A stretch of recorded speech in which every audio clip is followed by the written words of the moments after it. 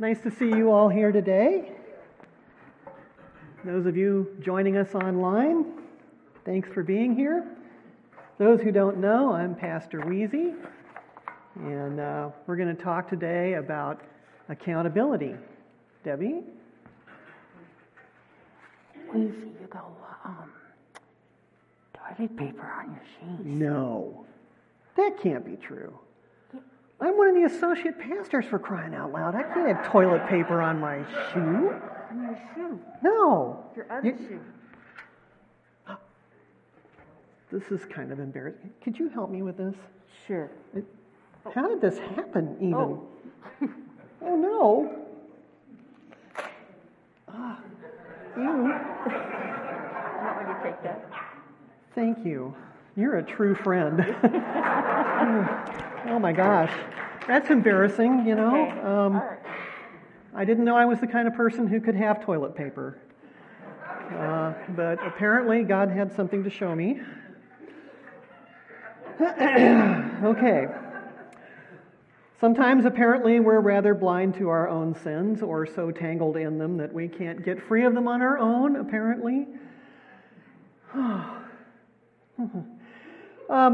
In Galatians, Paul addresses that rather embarrassing problem.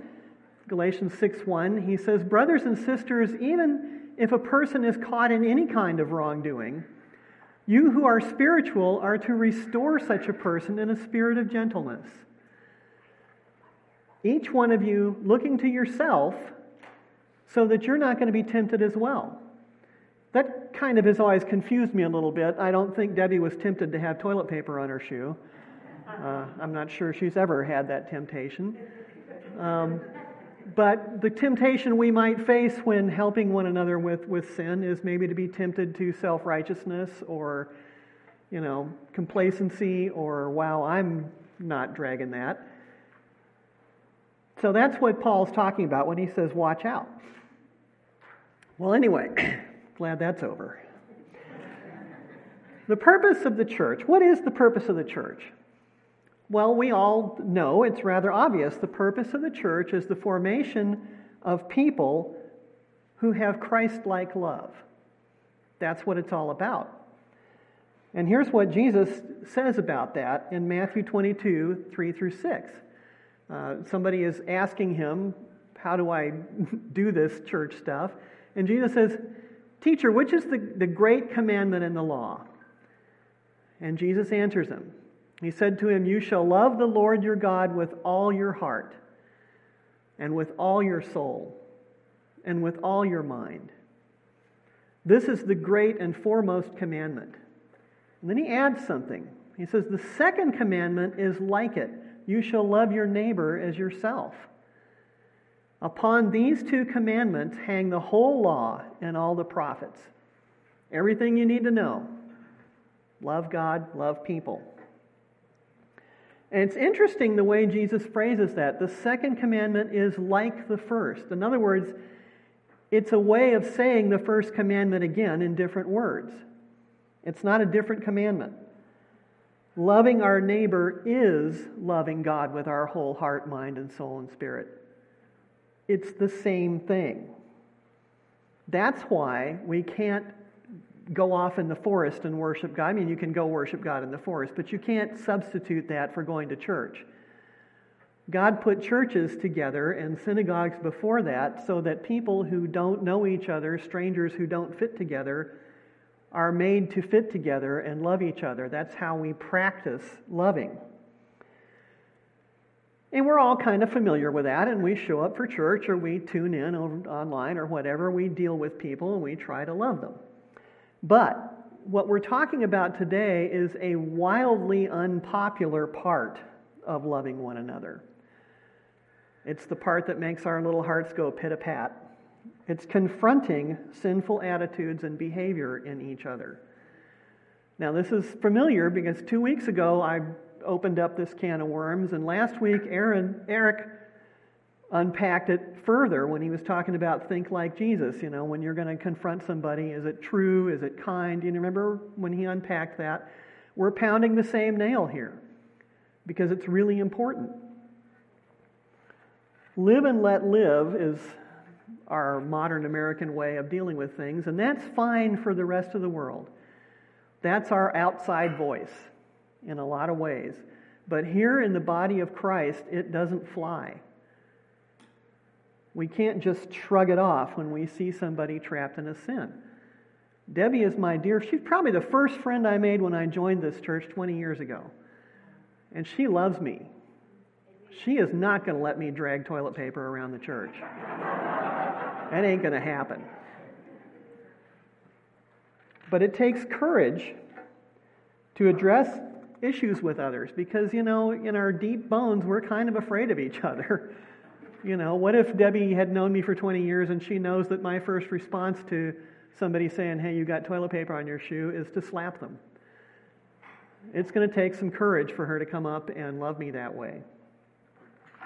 But I had toilet paper on my shoe, and she loves me. So she's going to find the courage somehow. And I love her, so I'm going to not slap. Right? Yeah, okay. Towards the end of the 19th and 20th century, churches became rather more interested in confronting sin in the society instead of confronting sin in themselves, in members of the congregation. They started doing things like trying to take the country back for Jesus, if you will. All well and good, but it's not good to substitute that for looking at our own logs, fixing our own selves, helping each other to walk with Jesus. A shepherd that won't fend off wolves, I'm a shepherd, if I don't fend wolves off, pretty soon the flock is going to get picked to pieces. Right? Imagine a math teacher, if you will, who won't correct wrong answers. How are you going to learn math if every answer you give is okay? The rocket's going to crash. It ain't going to make it to the moon, but, we're okay. We like each other. Right? So why do we have to confront this stuff in each other? Why do we have to come up with this courage? Because the Bible commands it. From beginning to end, it commands us to take care of each other in this way. Christ means for his churches to be trained and exercised and disciplined so that they can share in his holiness and bring his light into the world. So there's two kinds of rebuke, and rebuke is just saying, hey, you've got a thing. It's not shaming somebody or hitting them on top of the head with a Bible. It's just, you've got a thing. There's two kinds of rebuke that the Bible demands.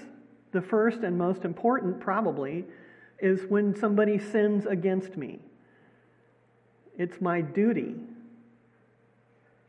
The other is when you see somebody going off the rails theologically, when they start believing things that aren't true about God.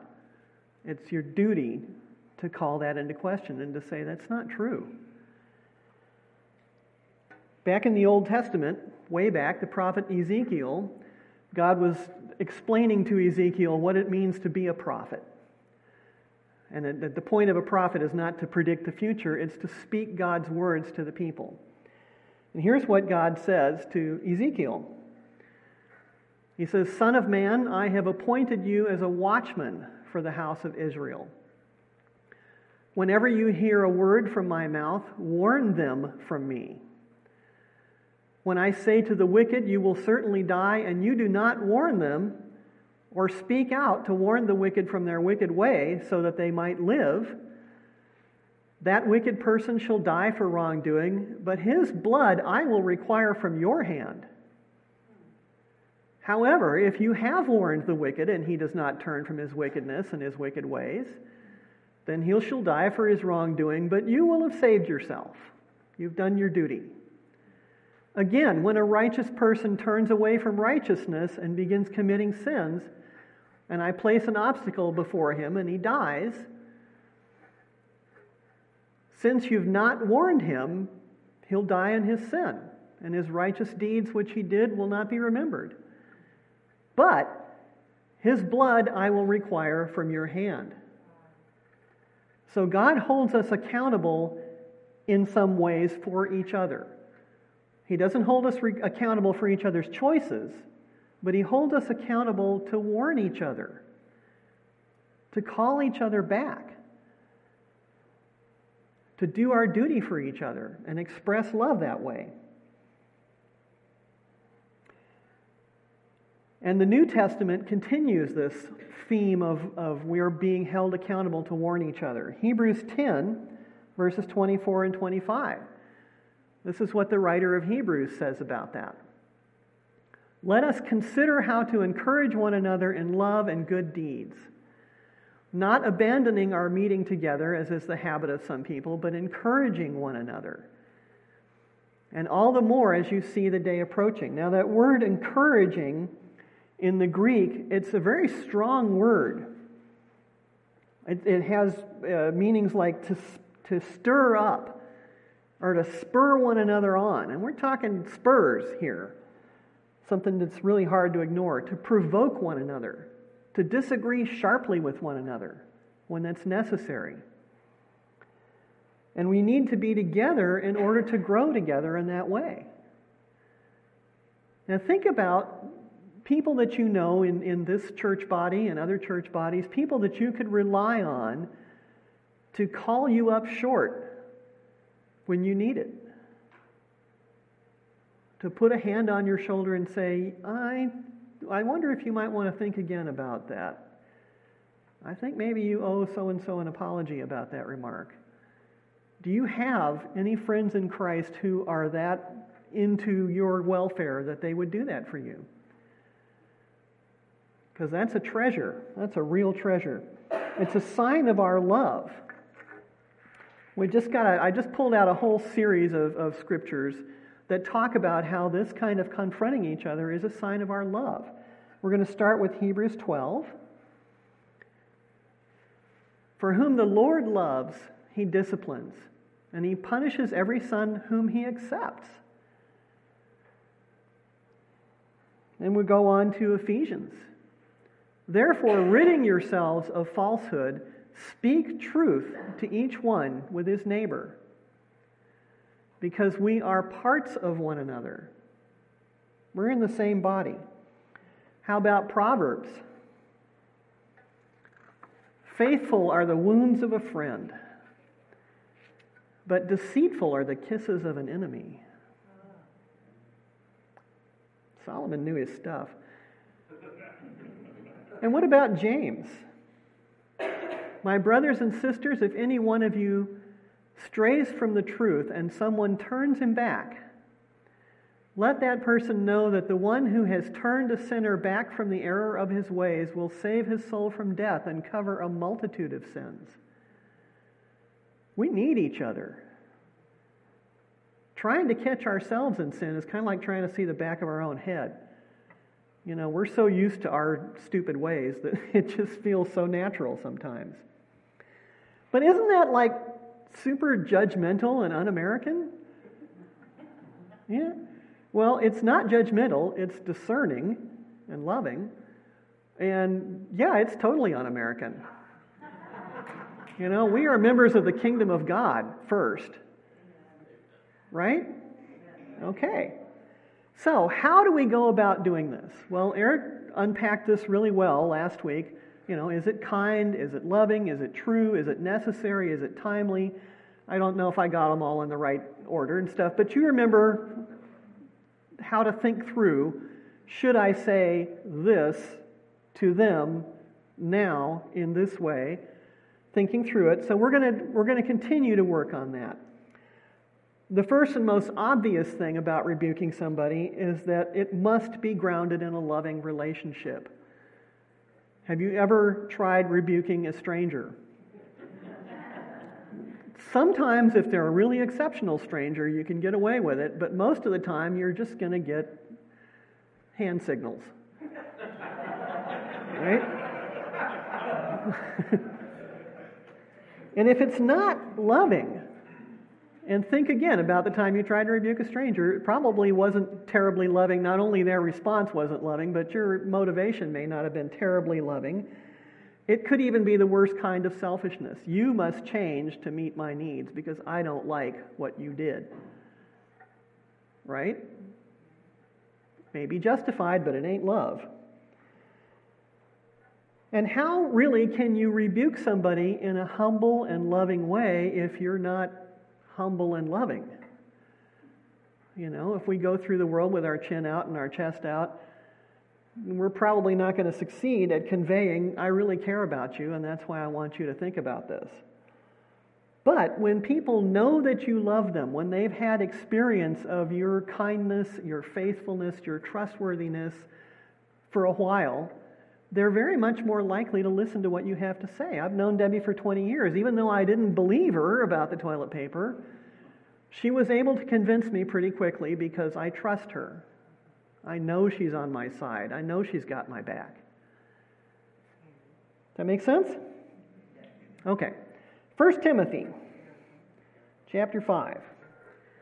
And Timothy's talking about how to address this. I didn't give this one to you, Jamie. You're okay. He's talking about don't scold an older man. You know, if you need to discipline someone who's older than you, an older man in the church, you don't go up to him and scold him with a pointed finger. He says, but encourage him as you would if he were your father. Talk to younger men as they were brothers. To older women if they were your mother. And young ones if they were your sister. Have that attitude towards people when you need to rebuke them about something. And we have to be humble. After all, we are alike in being vulnerable together. If we ain't, it ain't going to fly. Here's what Jesus says, and this is a really familiar verse. And we're all nodding and saying, yeah, but here's what Jesus says in Matthew 7 about how to address each other. He says, in the way you judge, you will be judged. That's the mutual vulnerability. And by your standard of measure, it will be measured to you. So you're going to get what you put out. And then he talks about it. Why do you look at the speck that's in your brother's eye, but not notice the log in your own eye? So that's checking your own stuff first.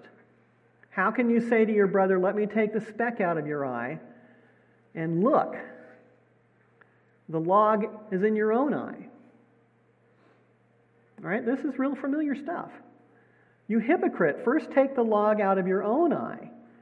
Then you can see clearly to take the speck out of your brother's eye. Now, how does that all come down to how I'm going to rebuke somebody? If I'm having an issue with Millie and I need to talk with her about something she said to me that really hurt my feelings, before I even think about what I want to say to Millie, I need to think about what I said to her already. What was my part in our thing that we're having? How might I have hurt her feelings and provoked that sharp response? I need to go through that first and fix that first. That make sense? Having done that, now when I go to Millie and said, this hurt my feelings, I've already come at it from the point of view of I'm part of the problem. And we can work together and we're going to have a much more successful time getting back to good. In Galatians, Paul says this, brothers and sisters, even if a person is caught in any wrongdoing, you who are spiritual, we've already been through this, you who are spiritual are to restore such a person, not you might consider it, but you are to do it. Restore such a person in a spirit of gentleness. But watch yourself so that you're not tempted to self-righteousness and pontificating and all that stuff that doesn't help a bit. Okay? Bear one another's burdens, Paul says. Care about their heart, what they're going through. And that way you will fulfill the law of Christ. And what is the law of Christ? Love one another. That's the law. That's the command. Okay? This is all real familiar stuff. I know I'm not telling you a thing you haven't known for years and years. So here's another way of the how that we go at this. We have to go at it with discretion and mutual accountability. You're accountable to me, I'm accountable to you. We have a duty to one another. And Jesus talks about this in Matthew 18. This is sort of like the code, if you will, the law for how to go about confronting somebody. Matthew 18, 15 to 17. If your brother sins, go and show him his fault in private. It's private, and you're showing him what he did. You're not hedging around the bush. If he listens to you, you've gained your brother. It's all good. Rainbows and unicorns. If he does not listen to you, take one or two more with you, so that on the testimony, of 2 or 3 witnesses, every matter can be confirmed. Now that does not mean take 2 or 3 people with you who will back you up and force the issue. It's take 2 or 3 people with you who can listen to the conflict and say, you might want to consider your part in this, or that's not what I saw when this happened. It's take 2 or 3 people with you who can help clarify the issue and help the two of you come to an agreement. Okay, it's not 2 or 3 goons who will help bully it to your way. And if he refuses to listen to them, tell it to the whole church. If he refuses to listen even to the church, then you consider him to be as a Gentile or a tax collector. That does not mean you scrape him off of your shoe. How did Jesus treat the Gentiles and the tax collectors? He didn't think they knew God, but he wanted them to. He tried to help them get there. Okay, so we'll go through a few points. I should listen carefully and lovingly first. I should invite correction of my own sins. I should also address the poison. So I'm not going to just leave it sit. If you're sinning, I'm going to address it. Outsiders see church discipline as being very negative and legalistic and harsh. But insiders, people who know God and know God's way, see true discipline as a sign of love. It is always to be carried out in humility and love with the goal of restoring someone to a close walk with Christ and the goal of protecting others from coming to harm and the goal of showing respect for God's good name. When a church leader abuses someone, not only has someone else come to harm, as well as the church leader who had the original sin that never got rebuked, now someone else is being harmed, and then the news finds out about it, and now God's good name is being harmed. So it's really important that we catch that stuff in the nub. So, how should I respond when someone comes to me and says, Wheezy, you smell like a dead shark, you've got to go home and take a bath right now? How am I supposed to respond to that? Huh? Well, the Bible talks a lot about don't be a fool. If we refuse to listen to a rebuke and honestly consider whether it's justified, then the Bible says we're being a fool. And the Bible has a lot to say about not being a fool. Proverbs talks about being foolish and wise a lot. Proverbs 12. Anyone who loves discipline loves knowledge. But a person who hates a rebuke is stupid. Okay? Psalm 14. Therefore they're in great need, for God is with a righteous generation. Let a righteous man strike me, it's a kindness. I think I messed up the slides for Jamie. Jamie, just relax, you're doing fine. If a righteous person strikes me, it's a kindness. Let him rebuke me. It's oil for my head. Don't let my head refuse it. And then we go on to Proverbs 9. Don't rebuke a scoffer, for he'll hate you. But rebuke a wise person, and he'll love you. Or Proverbs 12. The way of a fool is right in his own eyes, but a person who listens to advice is wise. So, AA has a lot to say about how to go about receiving correction. One thing, old habits are really strong. Most of you have been celebrating with me over the fact that I've managed to lose 40 pounds. And at first, that was fun and easy, and it just fell off. But I'm now getting to the point where it's coming off really slowly, and it's kind of boring and not fun, and I'm really, wanting to get back to my old life when I just would eat everything I saw because it was there, and that's what I did. Those old habits are yanking at me hard. I need you to help me get through that and to stay true to what I've vowed to do. We need each other because walking with Jesus can be hard sometimes, and we want to get back to our old way of selfishness and laziness and self-righteousness and contempt and blah, blah, blah, blah, blah.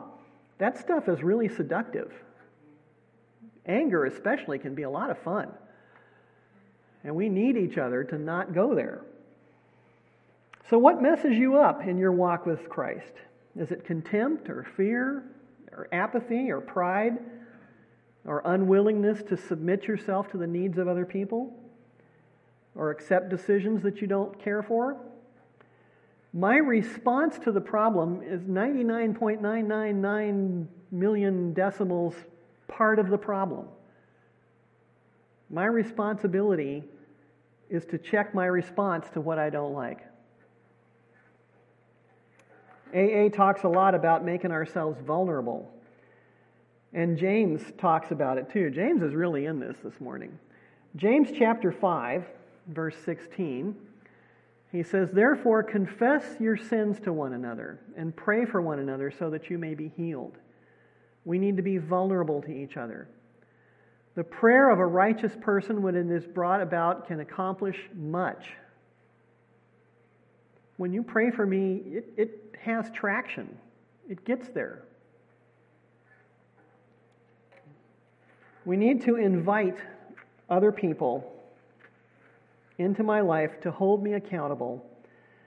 And you need to give a few people specific permission to spur you on when you're not living a life that honors God. Rented lips, as Robin Williams would say. So think about people that you can trust to say the hard word to you.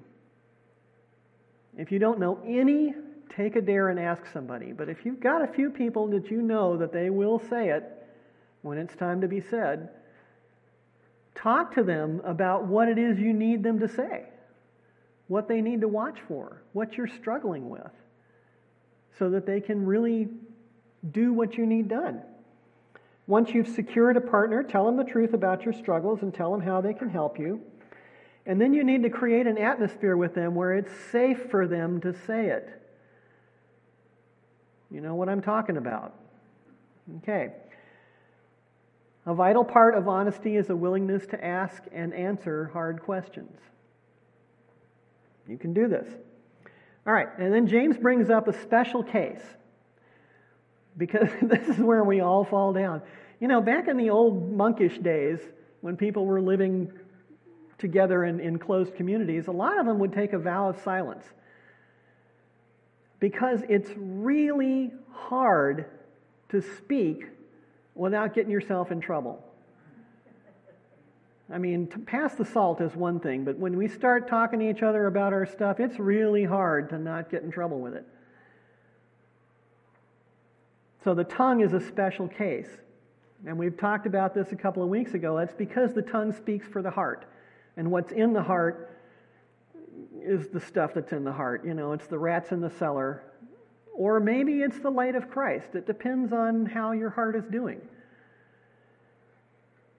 But James 1 talks about this. If anyone is a hearer of the word and not a doer, he's like a man who looks at his natural face in a mirror. If anyone is the hearer of the word and not a doer, he's like a man who looks at his natural face in a mirror. Did you ever look at your watch, see what time it is, and before you put it down, you don't know what time it is? Okay, so that's what he's talking about here. As soon as he's looked at himself and gone away, he's immediately forgotten what kind of person he was. But one who has looked intently into the perfect law, the law of freedom, and has continued in it, not having become forgetful hearer, but an active doer, that person will be blessed in what he does. Here's the kicker, though. He says, if anyone thinks himself to be religious, that is righteous, and yet does not bridle his tongue, but deceives his own heart, that person's religion is worthless. If we let junk come out of our mouths that hurts each other and shames God, our walk with Christ gets devalued, both for us and the people who see us walking. So this is important. That's why we keep pounding this nail these last couple of weeks, and we're going to continue to pound it for a while because we're trying to develop a new culture here in this church of really helping each other really walk with Jesus for real. And those of us who've been in church since we were, in diapers, it's tempting to think we're doing that already, and we are, and we ain't there yet. We still need each other. We need each other to be real and honest and forthright and truthful in their love. So that's what we're up to. Father, you hold us accountable to grow in grace and Christ-likeness by faith in Christ, and not by trusting in our own abilities. We need your Spirit working within us, and we need each other to spur us on in our growth. Give us a quiet and teachable spirit. Give us courage and wisdom and kindness to help each other grow. Father, because we are your beloved children, you are nurturing and raising us to full adulthood. You call us to love each other in your name so that the whole world may see the beauty of your goodness and power. Help us grow. Amen.